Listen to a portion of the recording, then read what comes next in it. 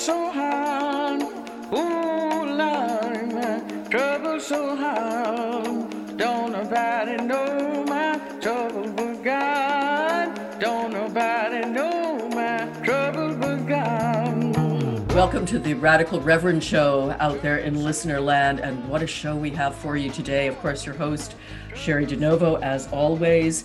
Second half of the show, we've got our usual leftist panel, a little bit abbreviated today, not the whole hour, because we wanted to make room for our guests in the first half of the hour, who are two amazing superstars in the activist movement, really based in the city, not only in the city. We have on the show Andrea Vásquez Jiménez, who is part of an organization, in short, LAEN, I like to say, but Latinx, Afro-America, Abya Yala Education Network. And the point of it was to get cops out of schools. And guess what? They won. So we're going to talk about that a lot. And then also I'm pleased to have with us Jules Vodarek Hunter, and she's going to talk about Showing Up for Racial Justice, another organization that is really focused on defunding police and what that means and working that through the political process. So we're going to talk about that as well. So do not change the dial if you're listening on radio, and do not pause or go away if you're listening on podcast. It's going to be exciting. First, Andrea, welcome to the Radical Reverend Show. Lovely to have you here. Thank you for having me here. So talk about your organization. How did it start? How did you get involved in it? So currently I am the co-director of LAEN, which is the Latinx Afro-LATIN-America Abya Yala Education Network, alongside co-director Silvia Argentina Arauz.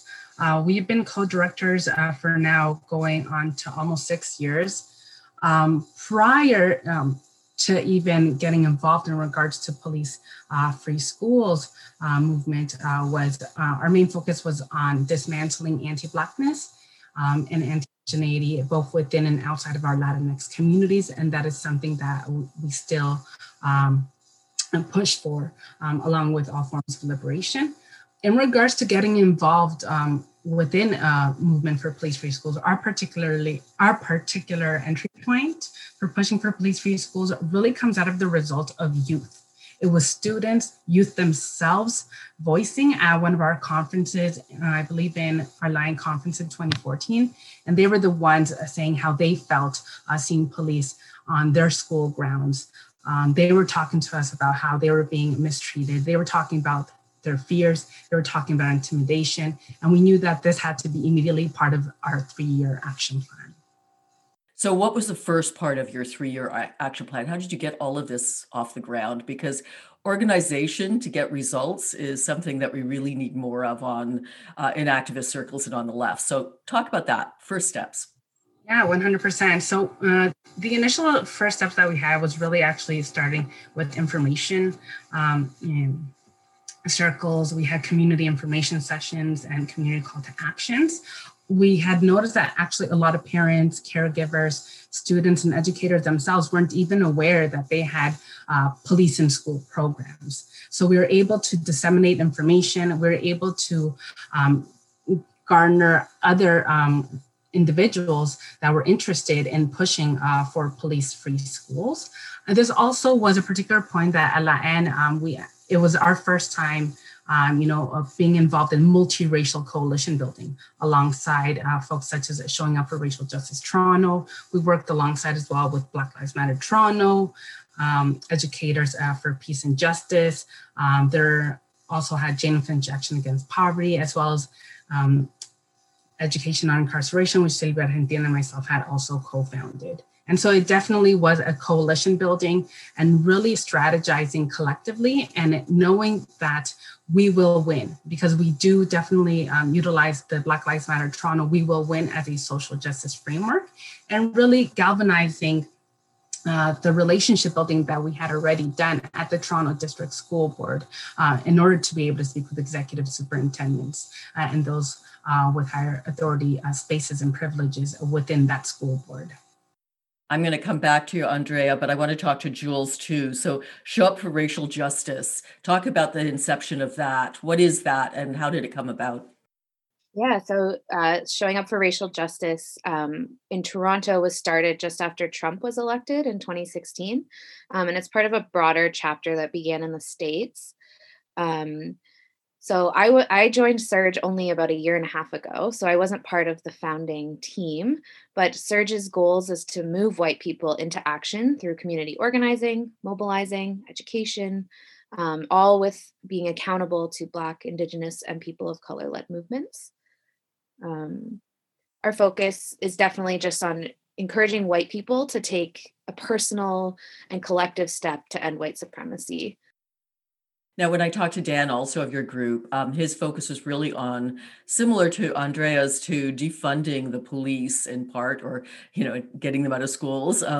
But talk about that a little bit. Like, how did that come about as a focus?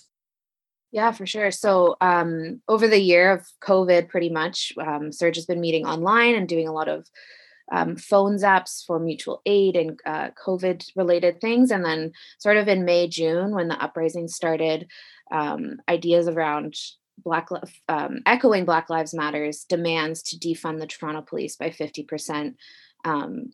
There's a team of campaign organizers, and they've now mobilized people in each ward of the city to do putting up posters. We're doing phone zaps every Monday, which is like a phone zap is calling and emailing your counselors and talking to them why it's so important to defund the Toronto police by 50%. And ultimately, like in short, the goal is that on the budget vote on February 18th is that City Council will put forward a motion to defund the police by 50%. Do you know if that's going to happen? Is anybody going to put forward that motion? I don't know yet. I hope so.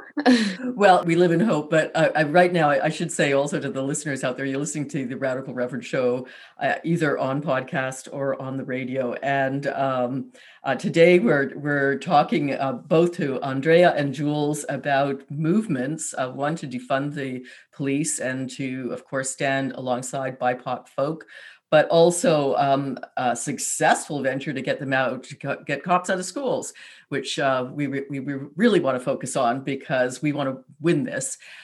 Interestingly enough, you'll also be privy, if you're listening, whenever you're listening, that City Council seems very, very close to funding a pilot project. Now, it's a very small one. It's in a very small part of the city, but really it's about community response teams, those who will go out instead of the police on mental health related calls. This has been a huge call from the community, and a lot of the police calls are mental health calls. So presumably if this works a little bit, there's funding behind it, it can broaden. Andrea, to get back to you, talking about getting cops out of schools, and actually both of you, whoever wants to weigh in on this, you're up against a formidable organization, the police. They're well-funded, they've been there forever.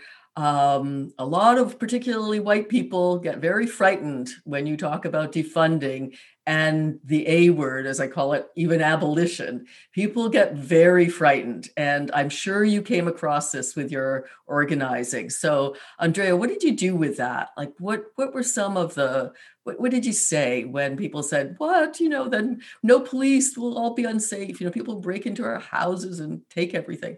What were your responses to that? So our entry point as police-free school organizers, we utilize the framework and let folks know that, just like one of our partners in the U.S. Alliance for Educational Justice, we do take up the collective police-free schools campaign definition, which is, quote, dismantling school policing infrastructure, culture, and practice, ending school militarization and surveillance, and building a new liberatory education system. And that this indeed is part of abolition. It is part of a long grassroots organizing struggle. And the reality is, when we talk about folks who are, instilled in fear and in the status quo, we really talk to them about how police-free schools is already a reality in many spaces. All we have to do is really look at, rich white suburban areas. Not all educational spaces actually have police and school programs. So what it really is talking about, it's about actually ensuring that we have properly funded, properly resourced, public, healthy, equitable police and policing-free school educational spaces. And that this really is not necessarily a decision that the police really can have power over if we actually have elected Ontario government. They have the jurisdiction. So what we really need is to have the political will of our elected government to mandate provincially to actually amend the provincial model for a local police and school board protocol, which is in regards to the police and school programs at the kindergarten to grade 12 level, regardless of their names, whether it's school resource officer program, school engagement team, officer support program, but as well as the Police Services Act to be amended in regards to the special constable program. And another name for that is campus police. Or we also still see, a police also within TTC, within transit area. So what we're talking about is reducing the scope of police and policing. And that inevitably, this is actually, this is a labor issue. This is a union issue. This is a human rights issue. And it is actually mostly fiscally responsible and best practice based. So if we're actually looking at the research and looking at what is most fiscally responsible, this is it, ensuring that we have police-free schools. Okay, a couple of questions that I'm going to go back to Jules. It used to be called the Elephant Patrol. I know in my day or when my kids were littler, police in schools. And it was like, oh, the nice officer who stands at your corner, and now he's going to get to know you and he's going to be your friend. So I want you to talk if that kind of rose up. And also the police are unionized. So you spoke about this as a union issue. So did you get any pushback around that? So those two things, Andrea, if you could address them.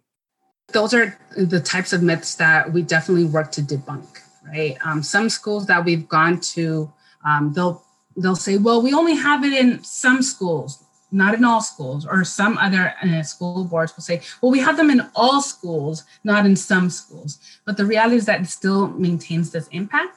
And what is definitely worrisome are these narratives, right? Which I think it's so important what Showing Up for Racial Justice Toronto is doing in regards to this kids and youth reimagining of police-free spaces is because we do have to break these cycles. We have to break these intergenerational cycles of these narratives, of these modes of thinking whereby, safe and safety has been ingrained within us and normalized to mean police and policing, whereby safe and safety, it's really looked at in these Eurocentric terms, that if we have police, then we're ultimately safe. But when in reality, healthy spaces do not need police and policing, right? So when we're actually looking at what the real issue is actually supporting healthy, equitable spaces for everyone. Yeah. And of course, we're talking with Andrea, and she is from LAEN, Latinx, Afro-America, Abya Yala Education Network. And the point was getting cops out of school, police-free schools. And I'm also talking to Jules Vodarek Hunter, and she's from Showing Up for Racial Justice. And Jules, I want to ask you somewhat of the same question. When you say defund the police or even abolish the police, some folk get scared and think that means there's not going to be anybody there for you when you really need someone, and who's going to protect us. So how do you kind of start dealing with that? Yeah, I mean, definitely as a white person, I never understood that growing up. And I grew up in suburbia where there was no police in schools. So this has all been a learning that I've come to as I moved to Toronto and grew up. And definitely now talking to white people in my life and family members, it's really hard for them to understand why it's so important. So I like to start with trying to explain the funding is not going into community. It's not funding community resources that help build safe communities. And it's actually making a lot of communities feel really unsafe. And having this, there's an image going around about how much each the police department gets compared to community services. And it's wild to see the amount of money that goes into policing. And I think tying it into the kids event, showing kids that like they could have more climbers or more programs to go to or more activities to attend, or seeing that everyone could have a safe home or a way to get to work safe, and started to encourage them to imagine those things when they're young, especially because kids can imagine so many things. They haven't been, in society that long. So yeah, that's kind of where I like to go, is using imagination and art to imagine a world where resources are redistributed. And by the time you hear this podcast, the event, the kids event, getting police out of school, will already have happened. But as we're taping this, it hasn't happened yet. So what's going to happen at this event? Yeah, so we're going to share a little bit of info about police, but sort of explaining it at a kid's level. And then we're going to ask them to imagine a world without police. And they can use drawings, writing, they can make TikToks, whatever sort of medium they like to explore. And they're going to send it in to us in whatever form they've made it. And we have some artists who are going to compile it into a zine, and then send it to our city councilors ahead of the vote on February 18th. And hopefully, some councils will see, oh, wow, even kids are imagining a world without police. Maybe I should take this seriously. Let's talk about the police reaction. I didn't get really into that with you, Andrea, but what did you experience? Was there pushback? How did they push back? Yeah, so what we have seen, particularly from last year, there has been a lot more folks understanding in regards to why this is essential, and really actually looking at the intersectionality of what actually keeps communities healthy, right? And we're talking about having housing is a human right, right? Having, our pharmacare and dental care plan, right? Ensuring that no one goes hungry, having food justice, right? A lot of students' bellies are empty in educational spaces and outside of that, right? So it's really looking at, once again, what Jules has mentioned, is funding and investing in those things that are actually supporting healthy communities. For us, one of the main issues is it has been made to seem as if this was only a Toronto issue, a Toronto District School Board issue. And so what we bring it back to is that, the issue of police in schools, regardless of the name it's under, whether it be at K-12 or in post-secondary levels, and the entrenchment of the school to prison pipeline, which most negatively impacts it, Black, Indigenous, disabled, queer students and youth, and also among other intersectional markers, that it's not an isolated or local issue, right? This is not a one school board or one post-secondary campus issue. It is indeed a systemic issue, and it demands a systems response, a provincial strategy.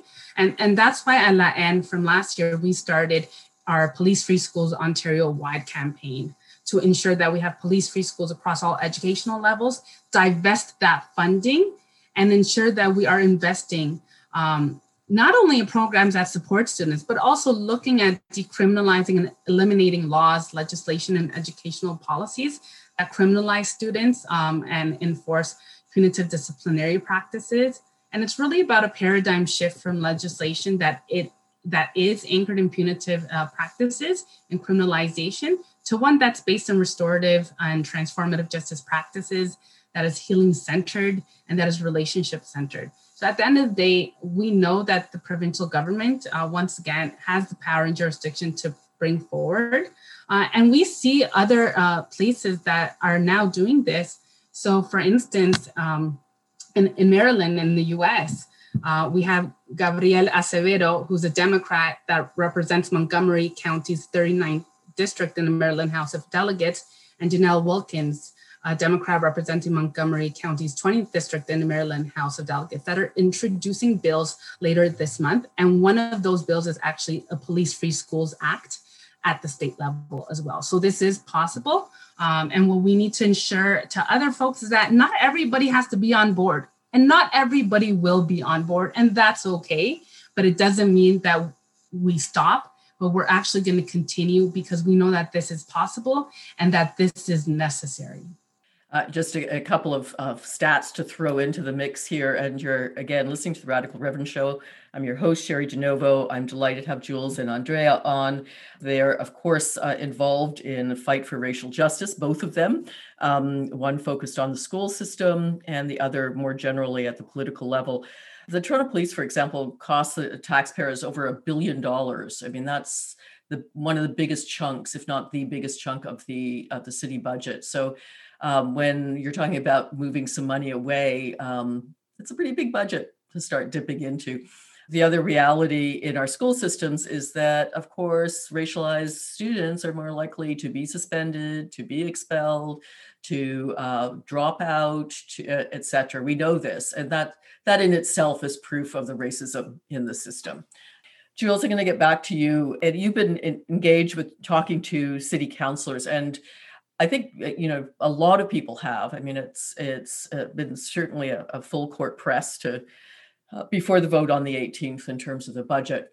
What have you found? I mean, we know that at the city council, when defunding the police came forward before, they voted against even a 10% drop in the police budget. And in fact, gave the police more money. They gave them money to buy body cams, and the province then kind of doubled down and gave the OPP more money. So what do you think the difference is? Like, have you noticed a shift in the councillors? Yeah, I mean, I'm not too sure. I hope it's putting pressure on them. I know for my ward, I'm in Anna Bilo's ward, and I've never heard back from her. So Anna Bilo, still waiting on an email from you or a phone call. But I'm hoping that the doing a Zap every Monday for the last 6 weeks, and if counselors are receiving, we're sending 400 to 700 emails on a Monday morning between 12 and 1. I hope that the pressure, they're feeling it and they're hearing from their constituents, and that it's pushing them to reconsider why it's so important to defund the police. But I'm honestly not sure where they're standing right now, because I haven't heard back from anyone personally. And yeah. Yeah, I have to say, shout out to Mike Layton. He's been very responsive when I've been in touch. But then again, I kind of know him. He, personal anecdote here. He worked on my very first election campaign before he even thought of running. So I've known him for a while.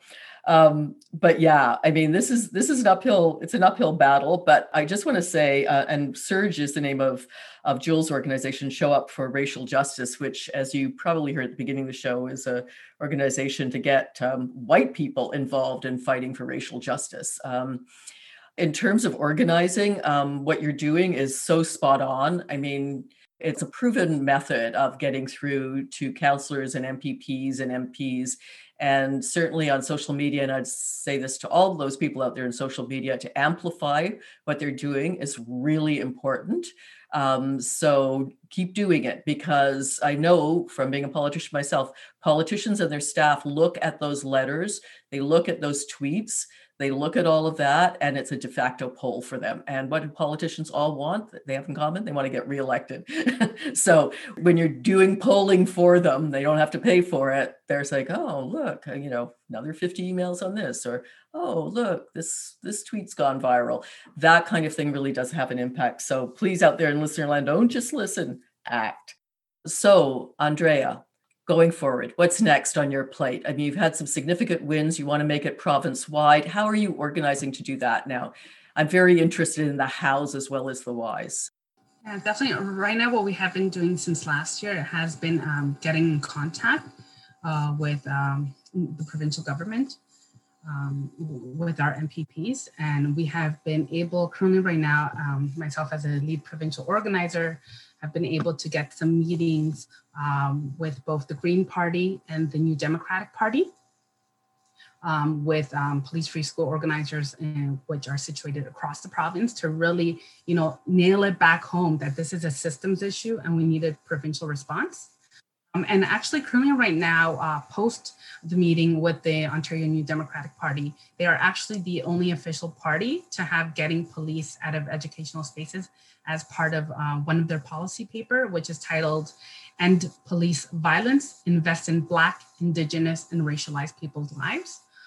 we are definitely going to be following up because we do want more specific language, because we have seen the amount of excuses and narrative shifting that school boards have been doing. And so right now it's really placing the pressure on electoralizing this issue, because we do know that police-free schools is not just a singular issue, but it is very much interconnected to the reality that our educational systems have been underfunded, underserved, under-resourced, understaffed for decades on end, among having a lesser of a safety net. We just have a few minutes left, and I promised I didn't want to talk about COVID too much. We've been talking about COVID way too much. But to your point, Andrea, certainly COVID has really shown the shortfalls in our public educational system for sure, not to mention the racial inequality. Jules, what's ahead for you? What's ahead for SURJ? After the vote on February 18th at the City Council level, what then? I'm sure there'll be a debrief and then get to work and reorganize, re-strategize, see wherever things land after the vote, probably going from there. And, we've really engaged a lot of mobilizers from the wards, and that's really exciting because now we have community members who are not necessarily part of SURJ, but they're engaging in this work. So it's exciting to see that coming together and building that community. Well, thank you both for being on the Radical Reverend Show. And again, I want to thank Jules Vodarek Hunter. And Jules is with Show Up for Racial Justice. So if you want to get involved or you want more information, contact them. You'll just Google them, find them. And then we have also on the show, Andrea Vásquez Jiménez, the organization. It is LAEN, Latinx, Afro-LATIN-America, Abya Yala Education Network. So, but LAEN will get you in the door. So check them out, support them. If you have children in the educational system, if you're a student, if you're a parent, if you're a teacher, an educational worker, if you're anybody that cares about education, do support them too. And it's been wonderful having you on the show. Thank you so much to both of you. Thank you.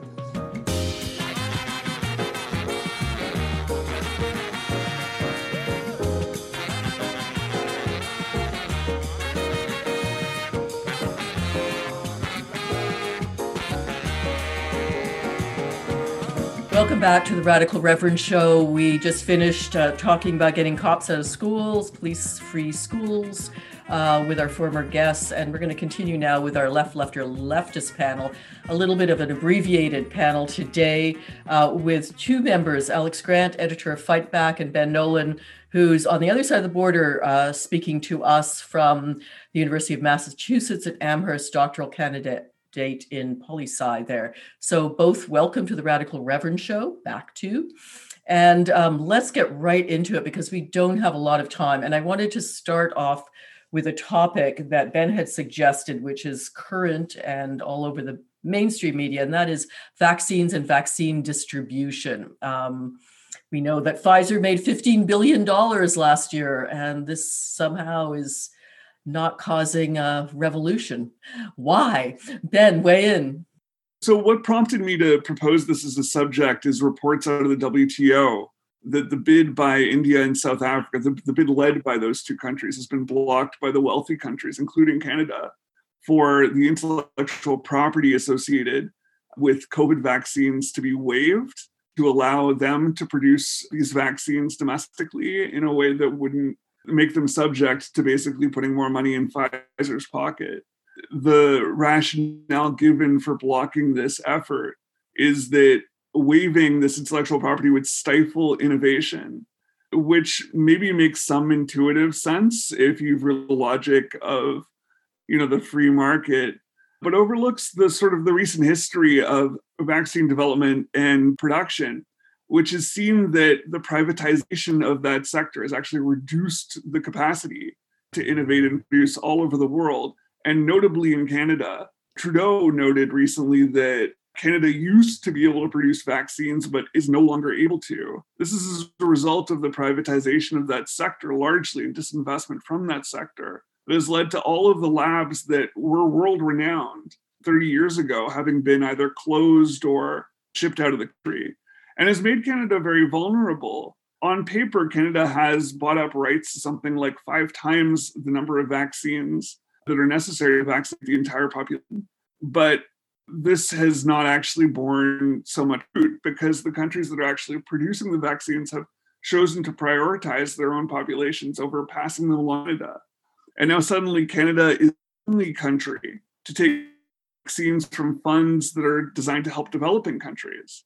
And so we went from a situation where Canada could have been producing vaccines through these publicly supported institutions to one in which we are like tapping into this pool of vaccines that were meant for the developing world. We're literally taking vaccines out of the arms of people in poor countries. So Alex, weigh in. Yeah, this is just another example of the totally parasitic nature of the profit motive in capitalism.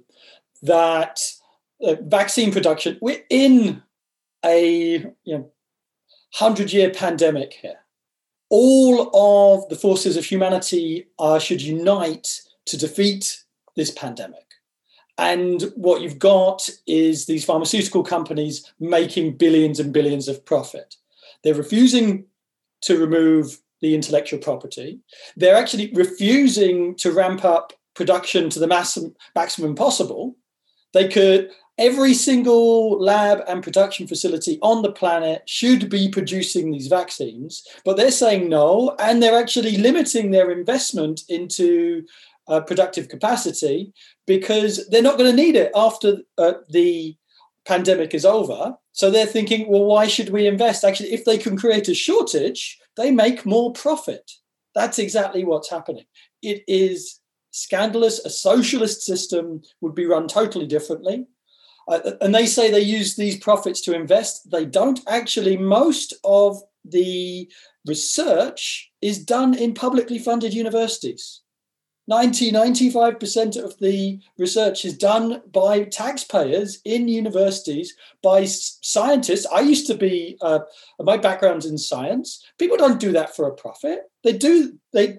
Scientists do science because they want to find out about the universe and cure the problems of society and humanity. This is just another example of the dead end of the system, of the profit motive being put ahead of the lives of people. We used to have Connaught Labs. Connaught Labs was publicly owned. Jonas Salk, gave away his patent for $1. I mean, for nothing, essentially.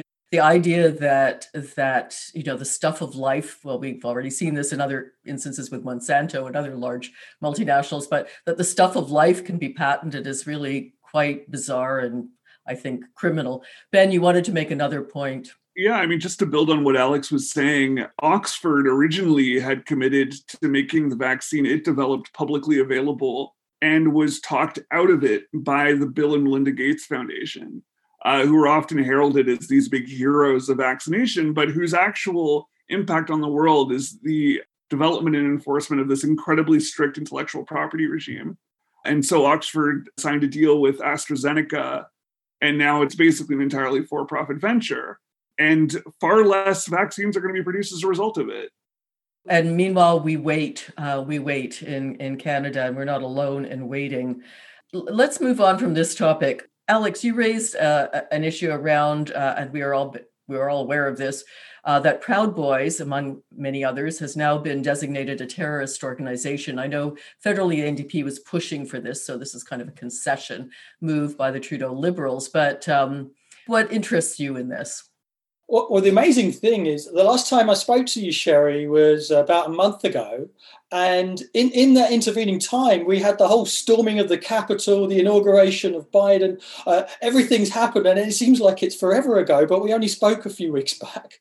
But obviously, the Proud Boys and other fascist organizations played a nefarious role in storming the US Capitol, and people want something done about them.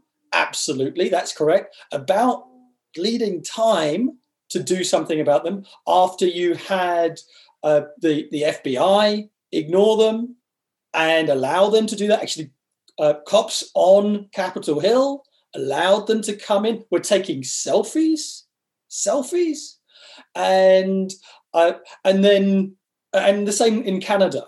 how actually Proud Boys have harassed socialist activists, members of my organization, Fightback, over the number of years. And the police don't care. They absolutely didn't care.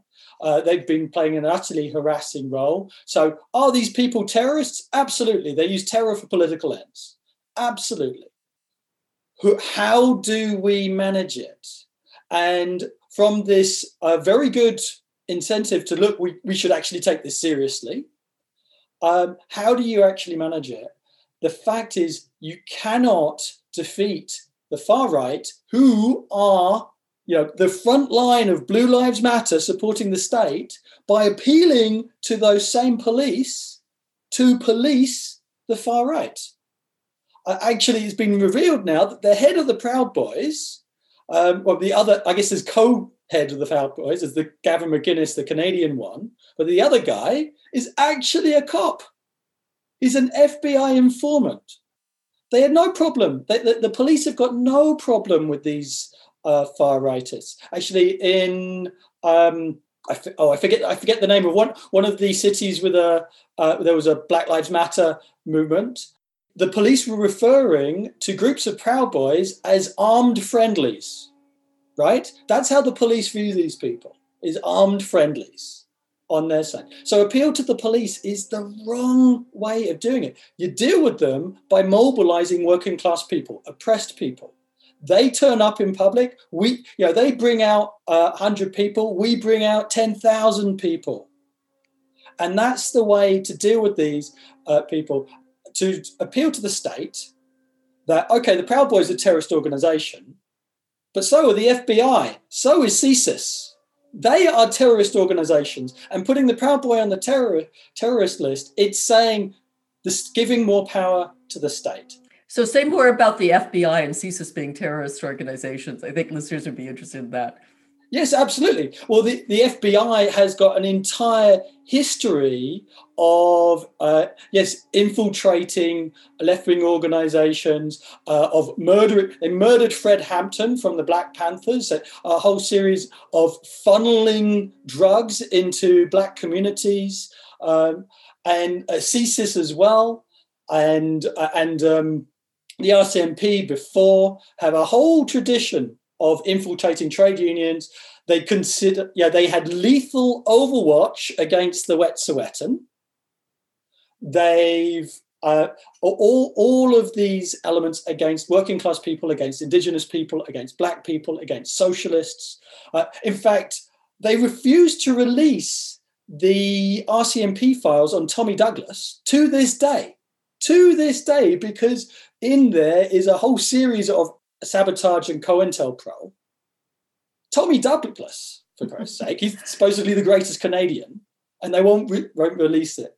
So it's a huge mistake of the NDP to appeal to calling the Proud Boys terrorists, because that will be used against workers, it'll be used against Indigenous, and it'll be used against Black Lives Matter. Which sounds on, when you say it, counterintuitive, but I hear you. I remember back in the days, we were producing a socialist paper, and it turned out later that there was an RCMP agent working with us, pretending to be one of us, which didn't really much matter. We just wanted to get the paper out. But as long as he helped sell it, it's all good. Ben, weigh in on this. Proud Boys as terrorists. Well, I mean, to me, the grand irony was to see Bill Blair, of all people, at the podium announcing that this was going to happen. I mean, I, of course, remember Bill Blair from the G8 protests and the complete, police statification of Toronto, being shaken down by cops just trying to get on a go bus to go visit my grandparents. Alex, I don't think mentioned the RCMP specifically, but the RCMP has collaborated in all of the things that he's mentioned. I couldn't agree more. And this is why I'm very hesitant even to use the word terrorist, just because I'm not sure that it's particularly useful either in the domestic or the international context. I find it tends to shut people's brains down a little bit and justify focusing totally on a sort of enemy and just seeing evil in them rather than the larger sort of structures that are producing them. And the way that our efforts, again, as Alex mentioned, might actually serve counterproductively to reinforce the conditions that are productive of these sorts of threats. And again, I couldn't agree more that the proper response to this is a popular one. I mean, I think as we talked about in our episode about January 6th, the answer to the crowd that stormed the Capitol, captured the streets this summer, right? Like this was a force that was far greater than the force that took the Capitol and could be used to meet them. But unfortunately, Biden is terrified of popular power. Yeah, just to weigh in here, of course, as we know, listeners of the show, the RCMP was formed to regulate the bodies of our Indigenous and to herd them, into reservations and to kill them, basically. I mean, that was their ideology. To talk about the Capitol protest or whatever it was, the coup attempt, although I guess that's giving them more credit than is due. It was interesting. I just saw something about the breakdown of who these people were, because this is kind of this popular misconception, I think, that these were kind of workers, like your average blue collar worker. Far from it. I mean, lots of cops, as Alex pointed out, but also real estate developers and agents. This, Ben, I think you mentioned it on a prior show, the offspring of judges. I mean, this is petty bourgeois, to use the term, uprising, if there ever was one. But yeah, Ben, you might want to take this away a little bit, because one of the topics I wanted to get your input on is since Biden. What's happened since Biden?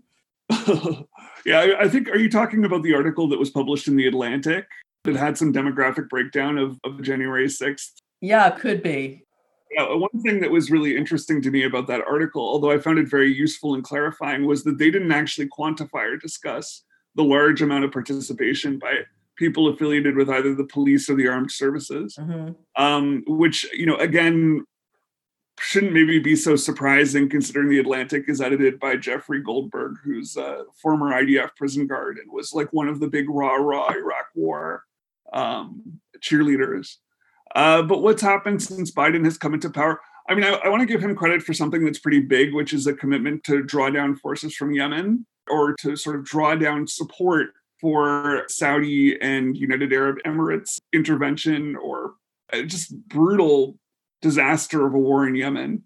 So I guess that's good. But, as far as the day-to-day goes, I've seen no effect. Like, the COVID rate has remained high. There's discussion of a policy to send everyone masks to their house, as if access to masks is the problem. There's no discussion whatsoever of paying people to stay home. A big priority has been, again, reopening schools like it has been in Canada. UMass, where I'm at, they've basically set it up so that all of the first years have in-person classes. We just had our first week of the semester. Surprise, surprise, it's the number one week for new COVID cases since the pandemic started. And this is only the first week. Every one of those positive cases, I am sure, infected half of the residence hall. So I think it's going to be a disaster in the weeks to come. What's happening on immigration has been, Biden has appointed a bunch of people to review immigration policies, again, against his commitment to immediately on day one by executive order reverse a lot of what Trump was doing at the border. Again, if he wanted to sort of highlight the cruelty of family separation, he could prosecute Stephen Miller, for example. That doesn't seem to be on the table. The relief checks now been negotiated down from $2,000 for in the first week to $1,400, maybe if you meet certain conditions, if you undergo a pretty humiliating means testing procedure. And this might happen in like a month. It feels like a state of constant crisis. Everyone that I know is kind of numb to it at this point, but doesn't cease to be staggered by it. It's not a good situation. We were happy here, some of us were, that the pipeline was canceled. It had sort of a sidelight aspect to it, which showed Trudeau for being the non-green prime minister that he is, that he argued against it. But Alex, weigh in since Biden. Well, kids are still in cages. I think the facilities that they're in are now called something different, but they're still kids in cages. But Biden is normal capitalism as opposed to Trump's capitalism. But we shouldn't forget for a moment what created Trump was dissatisfaction with the capitalism of the Obama-Biden years. that Biden creates Trump. And if the left becomes associated with Biden, then if you're opposed to the status quo, you will have no choice but to go back to Trump or whatever Trump's inheritor is, because the far right is not going anywhere.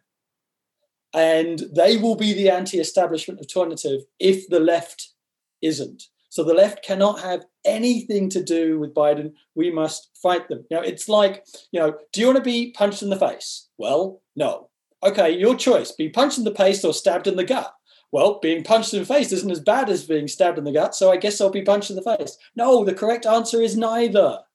Neither. We cannot support Biden. There needs to be, America leads a socialist Labour Party desperately, that they need to break from the Democrats. And I think that alternative would be very, very popular.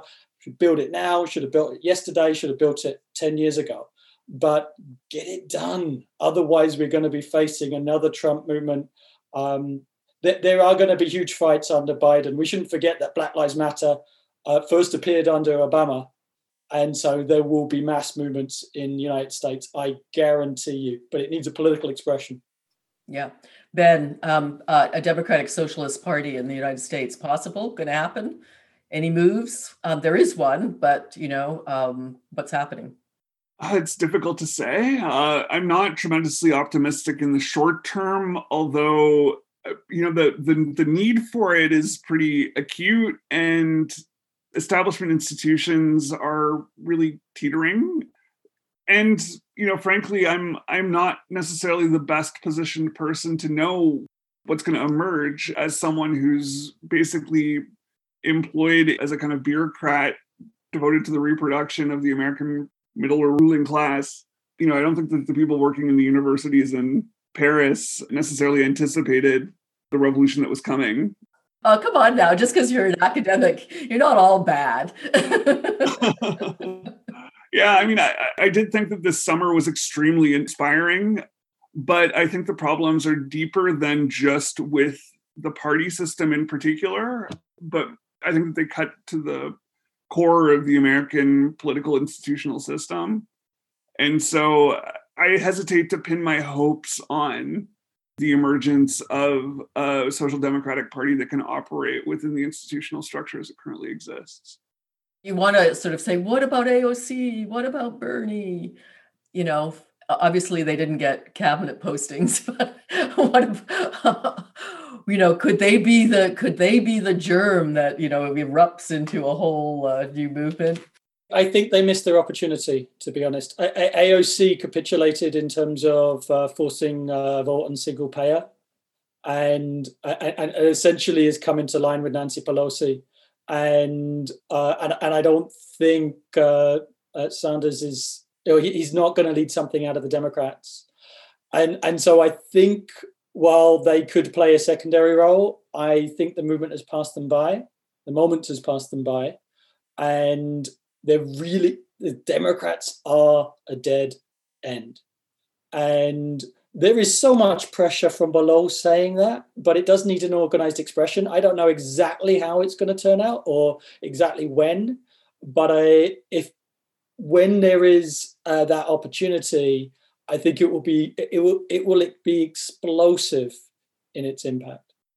You're listening to the Radical Reverend Show here, if you were wondering what was going on out there in Listenerland. And I've got Alex Grant, editor of Fightback, and Ben Nolan, who's doctoral candidate at University of Massachusetts at Amherst in political science. Alex, I'm going to throw this to you first. We're reopening schools, and now the Ford government is making noise about reopening, period. We just discovered we have over 100 variants. And of course, we don't do enough testing or tracing, so we really probably don't know, but at least that we know of. So we know at the rate that variants are reproducing themselves, according to one statistician I tend to follow, it could be the major variant by the end of the month, even in February. And it certainly is in the UK, and it certainly is in South Africa, where they both have their versions of variants. So you're a parent, Alex. The kids are going back to school. What are you thinking? Well, it's like right-wing politicians and corporations are like children who do not understand the concept of delayed gratification. Like, if we took the virus seriously, got the cases down to a level where it could be tracked and traced, like in New Zealand, like in Vietnam, countries like that, where they're managing it with track and trace, then actually the economy could get up and running sooner. But they can't. Yeah, they can't wait. They just want to reopen schools, reopen businesses, and in fact, they're spreading the pain. They're prolonging the pain. It's very, very short-sighted. And what about teachers and the union? Like, this is unsafe work. Yeah. Well, the union has been mostly silent, and it's just. They're going to be reopened. It's going to be next Monday the 16th, or Tuesday the 16th, I think, is the day for opening schools. In Britain, the teachers' union threatened to go on strike, and the government blinked and didn't reopen the schools. In Chicago, I don't know whether the strike started already, but they're forcing the teachers in, and the teachers are going on strike in Chicago. It can be done, but the unions are totally silent. The government is sitting on $2.5-3 billion of money from the feds. That should go to half the class sizes. Class size is no bigger than 16. There needs to be mass testing, asymptomatic testing in schools, and that's the only way to reopen, right? And the general case level in society needs to be way lower. It's still, I think, cases today. Well, there's still somewhere between 1,000 and 2,000 a day in Ontario. So this is way too high, and we need to be getting it down, less than 100, less than 50, and then hire thousands and thousands of tracers so we can put down the embers. Yeah, Ben, maybe you could weigh in on the role of unions, just not only in schools but throughout. I mean, I've said this before on the show and with other panelists. If ever there was a time for a general strike, it seems now. I mean, you've got from Amazon workers to now doing double shifts or something horrendous, to teachers, to education workers, to beleaguered, personal support workers and long-term care. I mean, to everyone basically who's performing essential work, putting their lives on the line. So why do we not see more strikes? Ben, any thoughts? I mean, one thing that I've been thinking about, I had mentioned to you a couple of episodes ago that there's been a unionization drive at an Amazon facility in Alabama, which gets reported on as if this is this great surprise, like Alabama of places. And it had me thinking about why it's not a facility in more sort of union-dense areas like the Northeast or the Midwest. And it occurred to me that these are areas that are dominated again by democratic political establishments, that while they might have a union leader on one shoulder whispering to them what they want to do, on the other shoulder they have Amazon. And so there's a degree to which the higher ups of a lot of these big unions, especially in the States, but probably also in Canada, have been integrated into the government administration to such an extent that they're hardly antagonistic to it, or there's all kinds of fail-safes to keep them from being particularly antagonistic to it, which means that there are opportunities. They're popping up in these unexpected places. I mean, where were the big teachers' uprisings in the States a couple of years ago? They were in West Virginia, Oklahoma, Kansas, and Arizona, not, conventional democratic strongholds. And they turned out hundreds of thousands of people. It was really inspiring. And so I'm wondering if we need to sort of be critical of how cozy a lot of the union leadership has gotten in these more established areas with the sort of governing authorities. I heard from one union activist here on the education front, who shall remain nameless, that he thought that the fear was that if they did go on strike in Ontario with such an anti-union government, one that repeatedly gives out misinformation about what's happening in the schools, that they'd simply move to privatizing and voucher systems, and they'd just simply say, great, see ya. And that was the fear. To which my response was, I guess, but that's even more of a reason to go on strike, right. Because that's your only real tool, you know, when it comes down to it. But anyway, we've got like a minute or two left and so much more we could cover. Just want to, you know, like throw out, because we talked about in the first half of the show, this defunding the police call, which is the major call from Black Lives Matter. And there's still fear around the words, although there's some pilot projects happening. There's one in Toronto that just got voted on, very small in one part of the city, but at least where mental health workers can be called rather than police for mental health calls. So we'll see how that goes. Any successes? I mean, in the States, actually, there seem to be more successes on that front than there are in Canada. Ben? Yeah, I mean, there's been some efforts at universities and some municipalities. I think there's been some progress in Minneapolis. I'm not sure how permanent these changes are going to be, or whether they're just waiting for people to be paying attention a little bit less to then just ramp everything back up. And the overwhelming consensus within the sort of beating heart of the Democratic Party is the defund the police as a slogan was bad and was why the election was as close as it was and led to a bunch of blue dog Democrats losing their seats in Congress. None of these claims have any particular basis, in fact, and can be refuted by looking at any of the number of pro-defund politicians who did extremely well and who actually turned out people that ended up tipping the balance. I'm thinking of like Rashida Tlaib and Ilhan Omar, who turned out boots on the ground to win Minnesota and Michigan for Biden decisively. So, I'm not particularly optimistic, and I think we need to think critically about whether this slogan is going to have the legs that we hope that it did. Although, absolutely the police should be defunded. It's ludicrous how much of society's resources goes into the militarization of these institutions. Alex, last words. Well, I think it's good that police have been taken out of welfare checks in Toronto. But we have to understand the police cannot be reformed. They are built to defend capitalism. And if you want to get rid of the racist police, you have to get rid of the racist capitalism. And you have to fight for socialism. And I think that's the movement has got to be tied to a socialist perspective, a society run by working class people, where security is organized by and from working class people and working class organizations. Well, on that note, we'll give it a wrap here on the Radical Reverend Show. Thank you so much, Alex Grant from Fightback and Ben Nolan, University of Massachusetts Amherst, for weighing in. Till next time on the Radical Reverend Show.